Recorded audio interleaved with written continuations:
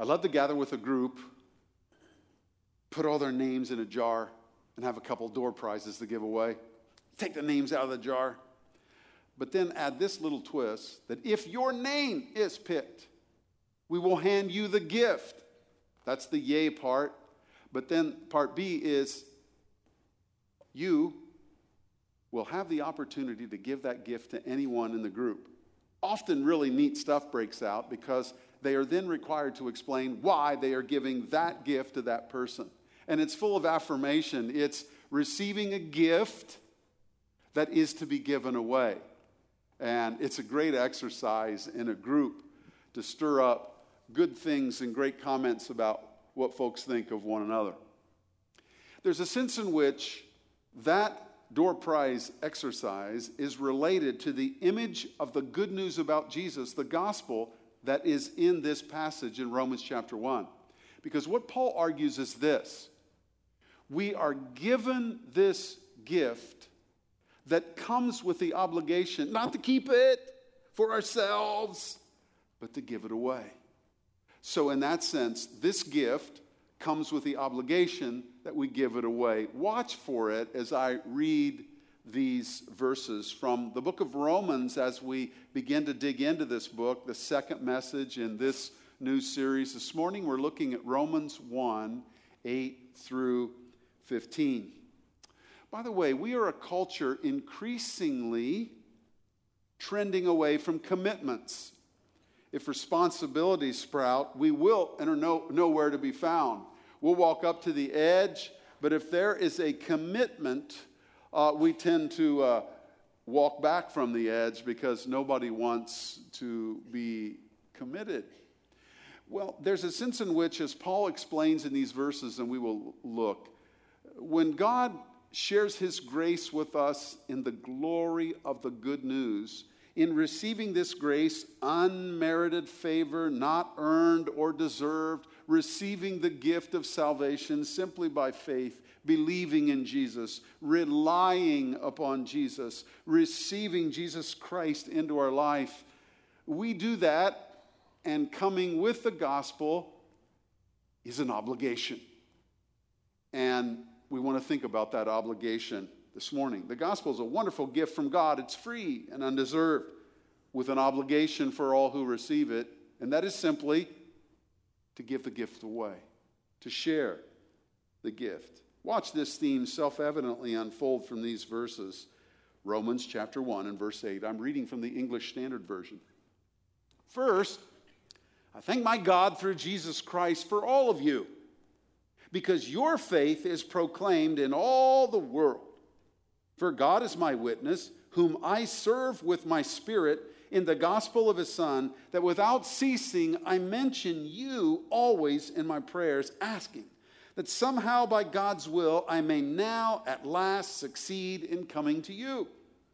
For I long to see you, that I may impart to you some spiritual gift to strengthen you. That is, that we may be mutually encouraged by each other's faith, both yours and mine. I do not want you to be unaware, brothers, that I have often intended to come to you, but thus far have been prevented, in order that I may reap some harvest among you as well as among the rest of the Gentiles. I am under obligation, both to Greeks and to barbarians, both to the wise and to the foolish. So I am eager to preach the gospel to you also who are in Rome. Hear the word of the Lord. Now, here in the introduction of this letter that Paul's written, he does what every letter writer did in the first century with the introduction. What he does is he shares his sentiments for the readers. And in reading this in the opening paragraph, it would give the readers, the recipients of the letter, more of a yearning to dig in to understand what was being communicated. So he's following the standard, usual first century pattern. Now this morning, the outline's straightforward and simple. I'm going to ask a question and give 3 answers. Here's the question. What are the obligations of a gospel life? Many of us in this room have already received Jesus Christ as our Savior. We've embraced following Him. Well, what are the obligations of a gospel life? By the way, if you're here this morning and you've never received Christ as your Savior, I'm so glad you're here with an open heart, listening. My encouragement for you is that you would receive Christ as your Savior. God made us to relate to Him. We sinned against God and walked out of the garden paradise with Adam, our forefather. That didn't turn out well. And with sin came the curse and death. But God, out of His love for us, ran after us in the person of His Son, Jesus Christ.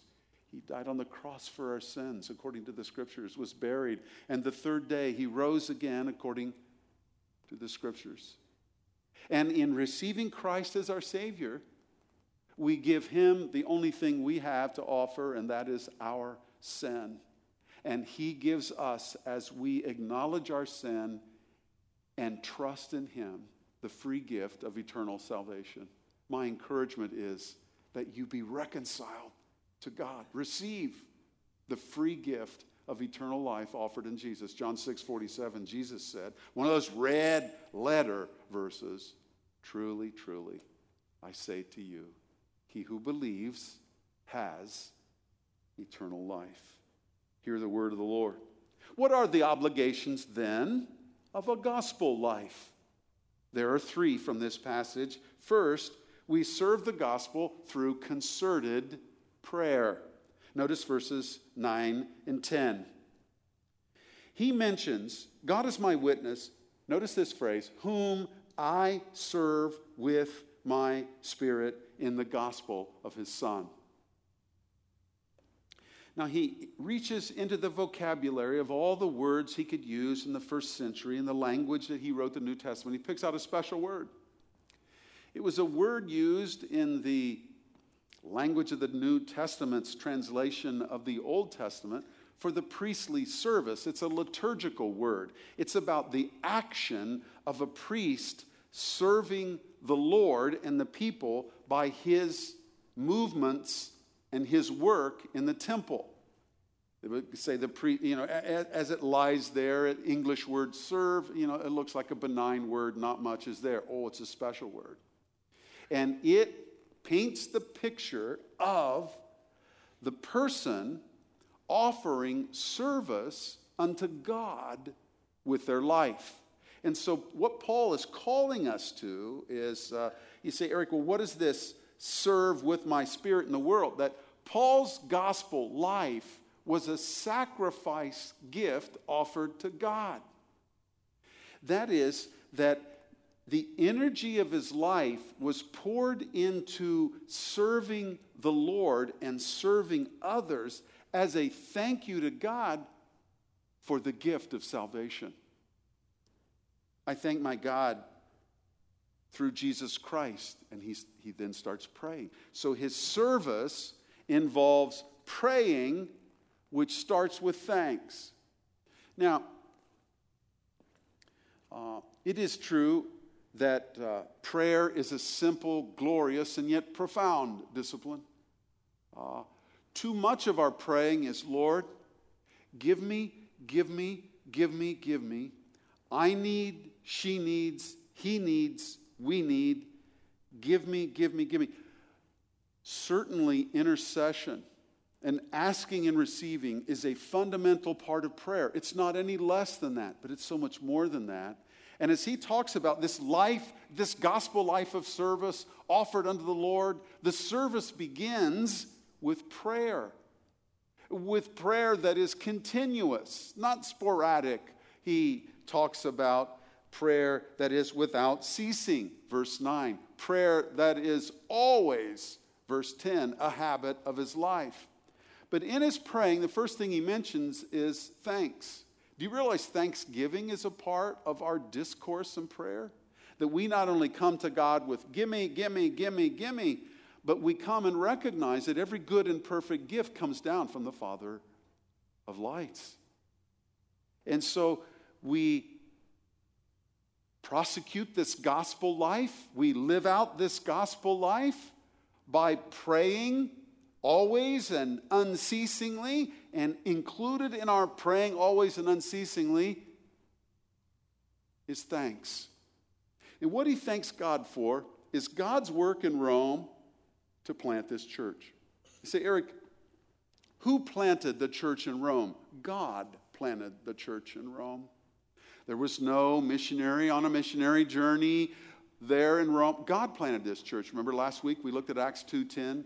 Of all the people listed on the day of Pentecost in Jerusalem, it says, and the Romans. They heard the message. They received the message and believed and took the message home and shared it, and a church was established. Too much cannot be said of what Rome meant to the first century world. That was the seat of everything. That was the imperial capital of the empire. That was the seat of power where Caesar was. That was the seat of law where Cicero was. That was the seat of all kinds of paganism and all of the gods that were worshipped. I mean, everything was in Rome. Paul gets on his knees, serving God with his gospel life, and he thanks God that there was an entity in Rome, and here's what he's thanking God for. It was the church of Jesus Christ. What is glorious about God's work in our world is that in most every sector, and there are some sectors where it is not, but in most every sectors, there are followers of Jesus who gather. Some of them beleaguered and not in many numbers. There are followers of Jesus in Saudi Arabia who follow Christ at great threat and in secret. But all over the world, there's there. And Paul's on his knees and he's saying, God, I thank you that at this bastion of power, Rome, there is the church of Jesus Christ. Now, one of the ways that Paul served our Lord with a gospel life was in prayer that was full of thanksgiving. Now, as we pull up next to it with our yearnings to have a gospel life that would have integrity, and God begins to scrutinize us, we have to ask, A, are we praying? And B, is thanksgiving included in our praying? And what are we thanking God for? Here, Paul thanks God for his work in the world, establishing that church in Rome. He says he served the Lord with his Spirit in the gospel. How did he do that? He prayed repeatedly and always. You say, Eric, Paul was quite a gospel guy, wasn't he? Yes, he was, and he's going to say more about that in discharging the obligation of the gospel. But before he ever got to the discharge of the obligation, there was something that preceded that, and it was his praying. In that sense, before Paul ever got around to talking to men about God, he was given to the discipline of talking to God about men. How about you? How about me? How about us at Calvary? Is this us? Do we serve the Lord with his Spirit in the gospel? Eric, what are we supposed to do? We pray. Before Paul ever infiltrated the world to seek impact, he was praying. Are we praying for our family? Are we praying for our neighbors? Are we praying for our teammates? Are we praying for our schoolmates? Are we praying for those people that we interact with in commerce? Notice verse 8. He's praying for all of them, these believers in Rome, all of them.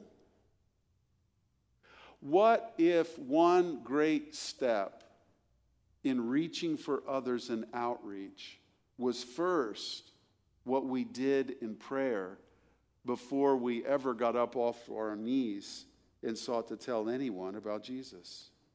We serve the gospel with a praying heart, grateful for the work of the gospel in the world. What if our best work in evangelism and outreach was done on our knees? About 1926, a Presbyterian evangelist named Lewis Sperry Chafer founded Dallas Theological Seminary. It's gone on here for about 100 years. I had the privilege of being there. He wrote a book called True Evangelism. And I thought, oh, well, that's, I want to know what true evangelism was. And I bought the book. And the subtitle's interesting. True Evangelism. Subtitle, Winning Souls Through Prayer. Here's a Presbyterian evangelist who says, here's the key. This is true evangelism. What's true evangelism? It's begging God for powerful influence before we ever say the gospel and live out the gospel before anybody else. What if our witness lacks that prayer? Cannot a good argument be made for the fact that it will lack such galvanizing influence? Before Paul spoke the gospel, he asked God to work in the lives of the people who was there. We serve the gospel through concerted prayer. Is that you? Is that me? Is that us here at Calvary? Secondly, the second obligation is we serve the gospel through connecting for mutual encouragement. Look at verse 11, verse 12, and verse 13. In verses 10 and 11, Paul has shared again the aspiration of his heart to be with them. I've wanted to come to see you. I've been inhibited so far. I want to be with you.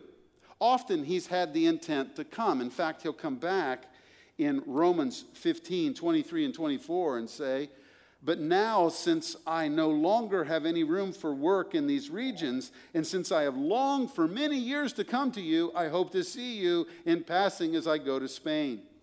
So Paul is saying, I'm going to finally get to come to you. And before he gets there, he writes this letter. In verse 11, he describes the reason why he wanted to come. In order that he is describing the reason. For I long to see you that I may, here's the reason, I may impart to you some spiritual gift to strengthen you. That is, that we may be mutually encouraged by each other's faith, both yours and mine. Now what's amazing as Paul describes this part of the obligation of a gospel life, connecting for mutual encouragement. By the way, our life groups are designed for connections for mutual encouragement. By the way, our adult Bible fellowship classes are designed for connections of mutual encouragement. But what Paul is arguing is that something happens when God's people minister together to each other. There's a mutual movement of encouragement. Now, don't miss the fact that these are new believers. The church has just broken out on the day of Pentecost. So Paul is talking about how these new followers of Jesus are going to encourage him. Do you realize that proud people who perceive themselves to be better than others are not good candidates for mutual encouragement? Here is Paul, the Apostle Paul, the great hero of the New Testament, the writer of so many epistles. He said, I can't wait to be with you because I'm going to be able to receive your encouragement even as I try to encourage you, mutual encouragement. There's a humility in receiving from one another gifts that God has given to us. And it makes the body of Christ so rich in how we relate. Ministry is a two-way street, a reciprocal experience. And when we engage in ministry, there's a dynamic that goes on as the Spirit of God uses the Word of God to magnify the person of God and Jesus Christ, and we see His beauty together and are encouraged. My life has been so enriched in pastoral ministry by God's people. I've learned so much about believing God by being next to folks who suffer. And I've had saints, and I was dying 1,000 deaths inside for what they were going through, and I've been next to them, seeking to minister to them and encourage them in a very harsh moment, and they have taught me about what it means to just stretch out your life on God. Here I am, stranded out here on omnipotence, just given as I am to the Lord's good care. And they've taught me about faith.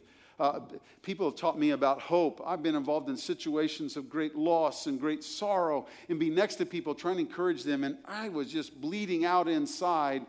and to get a feel for what was in their hearts and their great hope that had been impervious, not touched by the wrenching circumstance that they're going through, I've left greatly encouraged. And then the people of God have taught me about the depths of love. I've been with people who've been through terrible circumstances of loss and treachery and betrayal. And yet when I'd get next to them, when I wanted, I was having felonious assault thoughts and bordering near, murderous thoughts. Let me go back to the imprecatory prayer.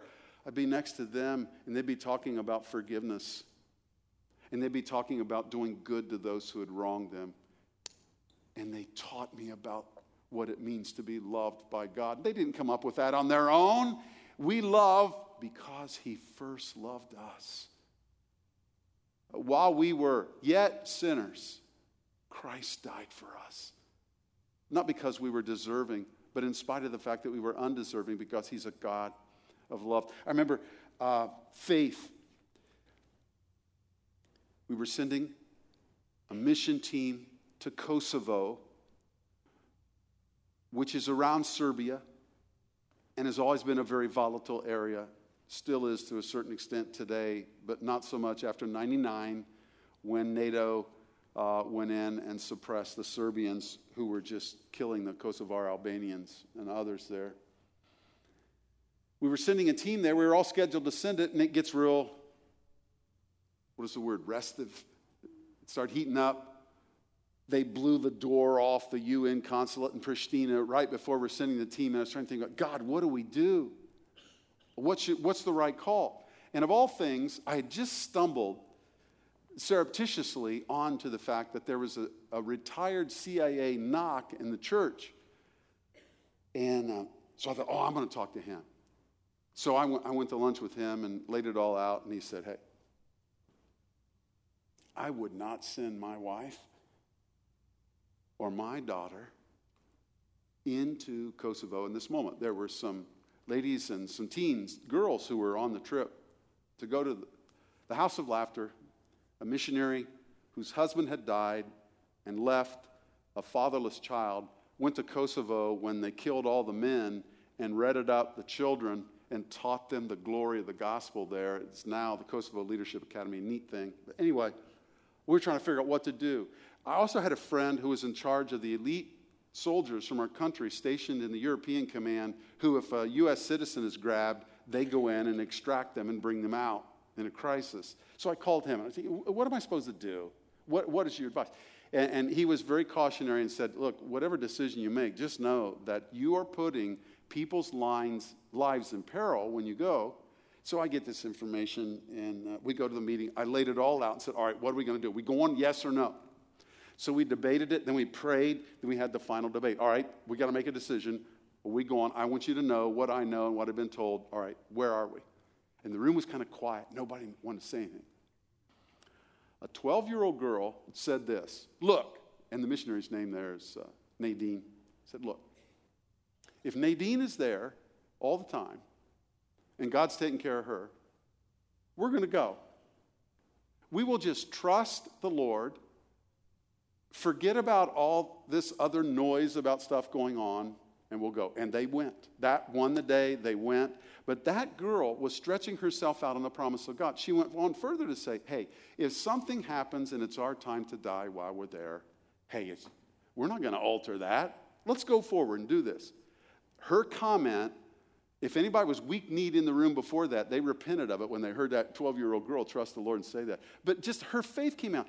I left very encouraged, and I had to go back and ask, what fears am I harboring in my heart that I ought not? And what is inhibiting me? Just that mutual encouragement in ministries like that.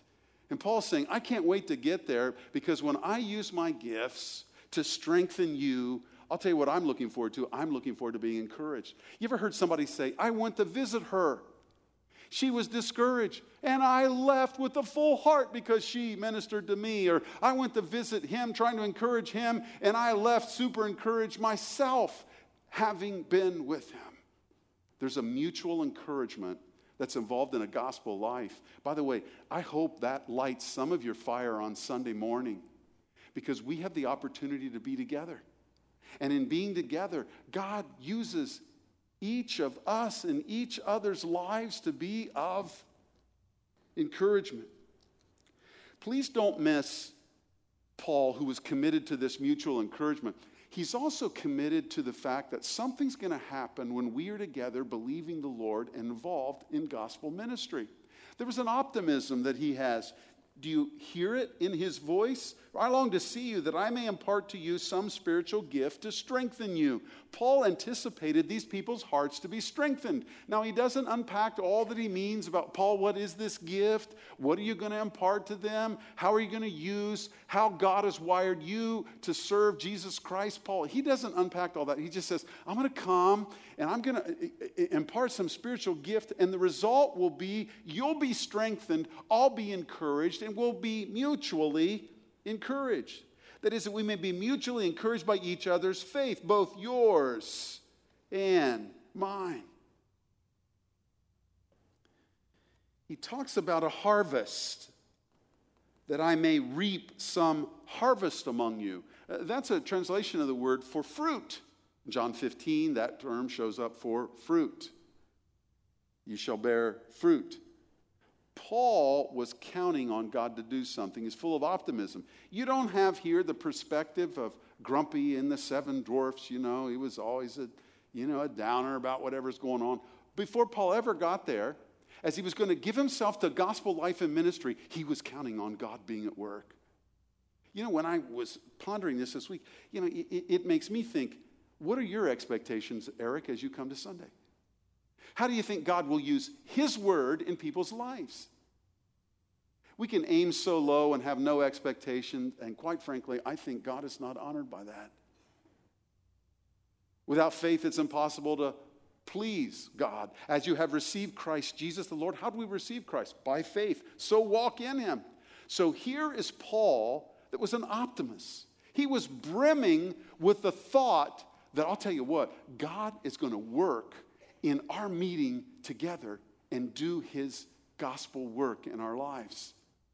It'll be mutual in encouragement, and it'll accomplish the very ends that God wants to accomplish. I love that optimism.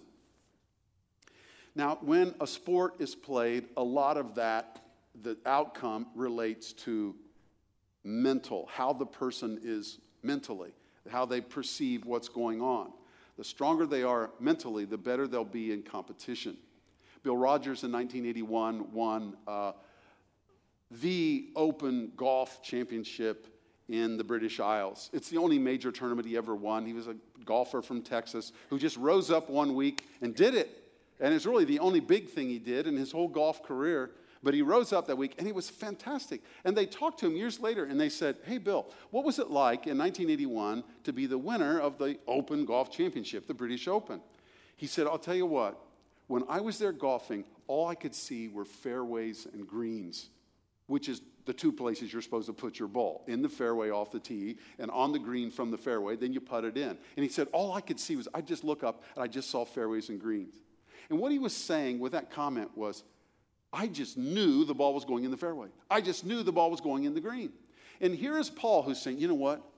When I think about coming to Rome, all I can see are fairways and greens. I know God's going to be up to something.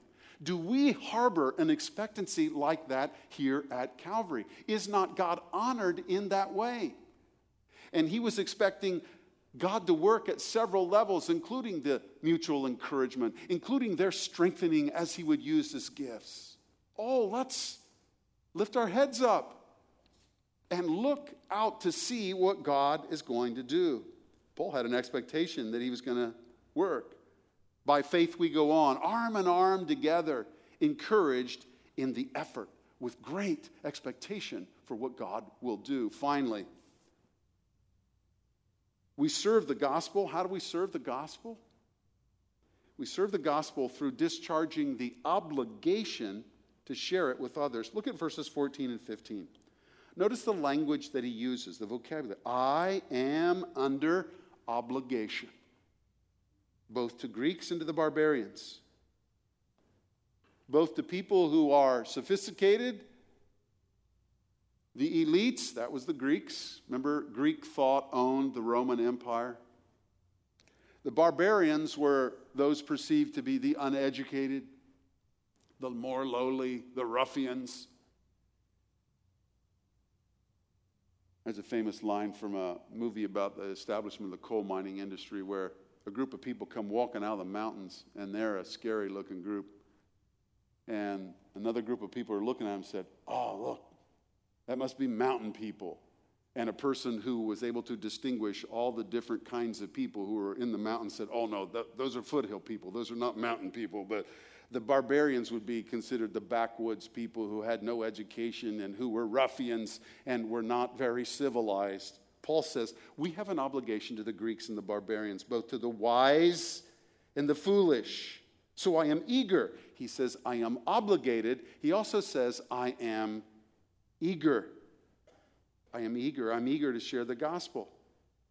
Now, this word obligation, I want to discharge my obligation, is a word used in commerce. It was a word used when you owed somebody money. We could use the English word debt. I am indebted to them. I owe them some money, and I must discharge this debt by paying up. It's a word used in Matthew 6 in the Jesus model of prayer. Forgive us our debts as we forgive our debtors. It's something we owe. God, forgive us the debts that we have accrued against your holiness in our sinful rebellion, even as we release others from debts that they have accrued by sinning against us. That's the concept. So Paul says, I have a debt. I am indebted to these people around me. And I need to pay off that debt. What is the debt? The debt is I owe them. Paul, what do we owe them? I owe them a coherent explanation of the good news about Jesus Christ. And this obligation made Paul eager. He puts together the word obligation with the word eager. I am obligated to share the message, to release this debt, to resolve this debt, and I am eager to do so. The notion is that we owe to others to tell them the gospel. By the way, is that how you view your neighbors? Is that how we view our workmates? Is that how we view extended family members? That we are in debt to pay them a clear, winsome, attractive explanation of the gospel. We owe it to others to tell them the gospel. The gospel is a debt we pay in sharing. William Booth, who started the Salvation Army in 1878, was before Queen Victoria in a discussion addressing her as she was engaging him, trying to understand what his life stood for. He said to her, Your Majesty, some people's passion is money. Some people's passion is fame. But my passion has been men. And his life represented a reach for their souls. By the way, what is our passion at Calvary?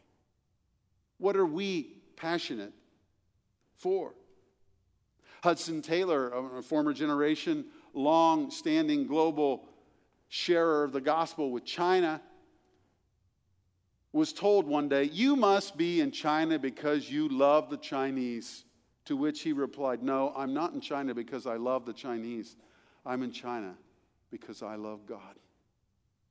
And he felt a sense of indebtedness to the peoples of the world to hear about Jesus Christ. Don't miss that word, obligation. Marcia Strauss, in a recent prayer letter, Steve and Marcia used to be, years ago, supported by Calvary and missions. Steve went on to be with the Lord, and Marcia's now still a partner with SIM International. But she uses three words that start with I, that she says, we really need to think like this. First, identify. Who is the Lord leading me to reach out to this week? Secondly, invest. How can I intentionally invest in this person this week. Invite. How can I invite this person into the abundant life of following Jesus? Identify, invest, invite.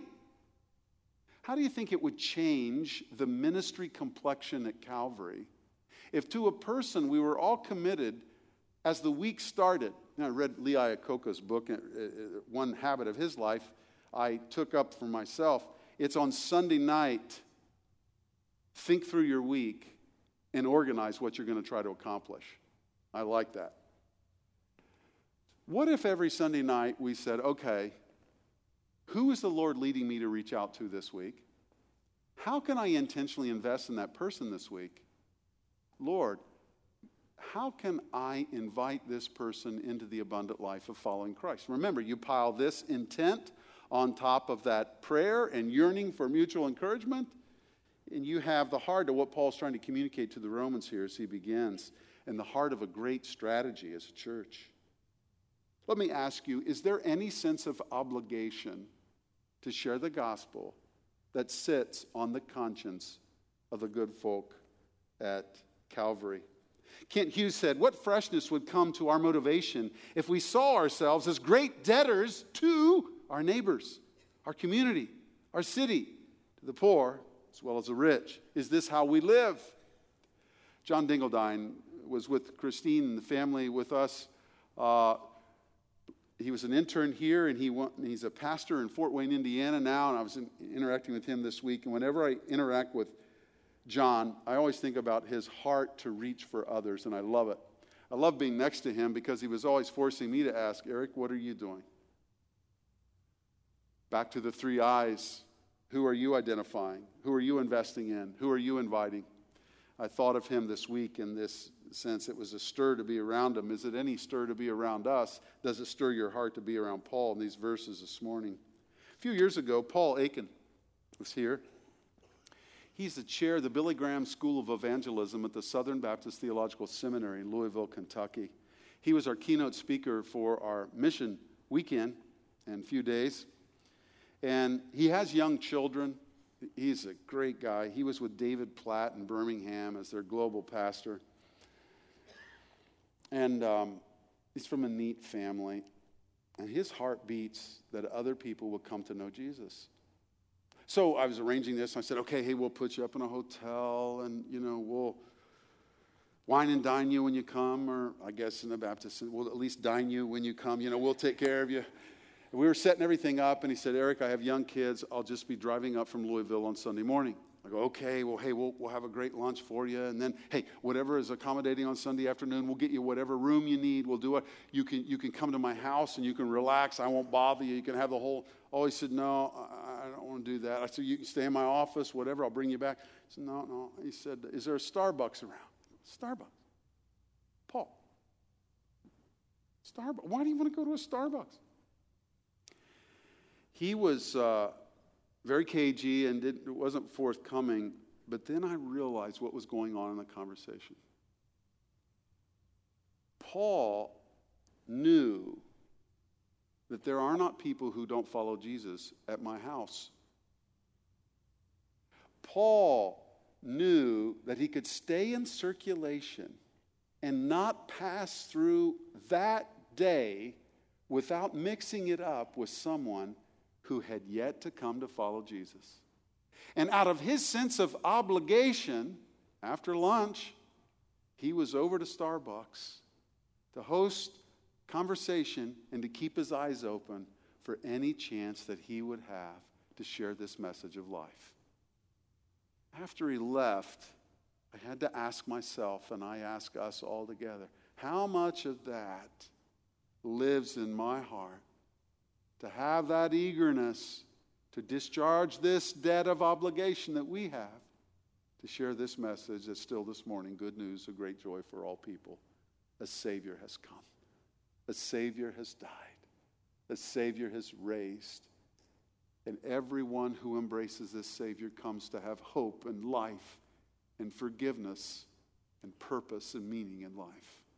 What a thrill to follow Jesus Christ. Are we following him here as we ought? Let's pray. Father, thank you for your word. We pull up next to Paul's heart And it forces us to ask how much of what was in Paul's heart is in our own. What sense of obligation do we carry around? What eagerness is present or absent in our own life? Thank you, Lord, for pace setters who call us to the life that you want us to have. Help us not to bury the glory of the good news in our heart and just wait out death and eternal life. But be, as Paul describes in another letter, living epistles, known and read by all men. Not only incarnating the integrity of the gospel, but saying it well and with clarity so that others may come to have hope. Faith comes by hearing, and hearing by the word of God. I pray for your grace. I pray for your help. I pray with Augustine, Lord, demand what you will, but provide what you demand, and help us by your work in us to be the people you want us to be. Thank you for including us in your great gospel family. In Jesus' name I pray.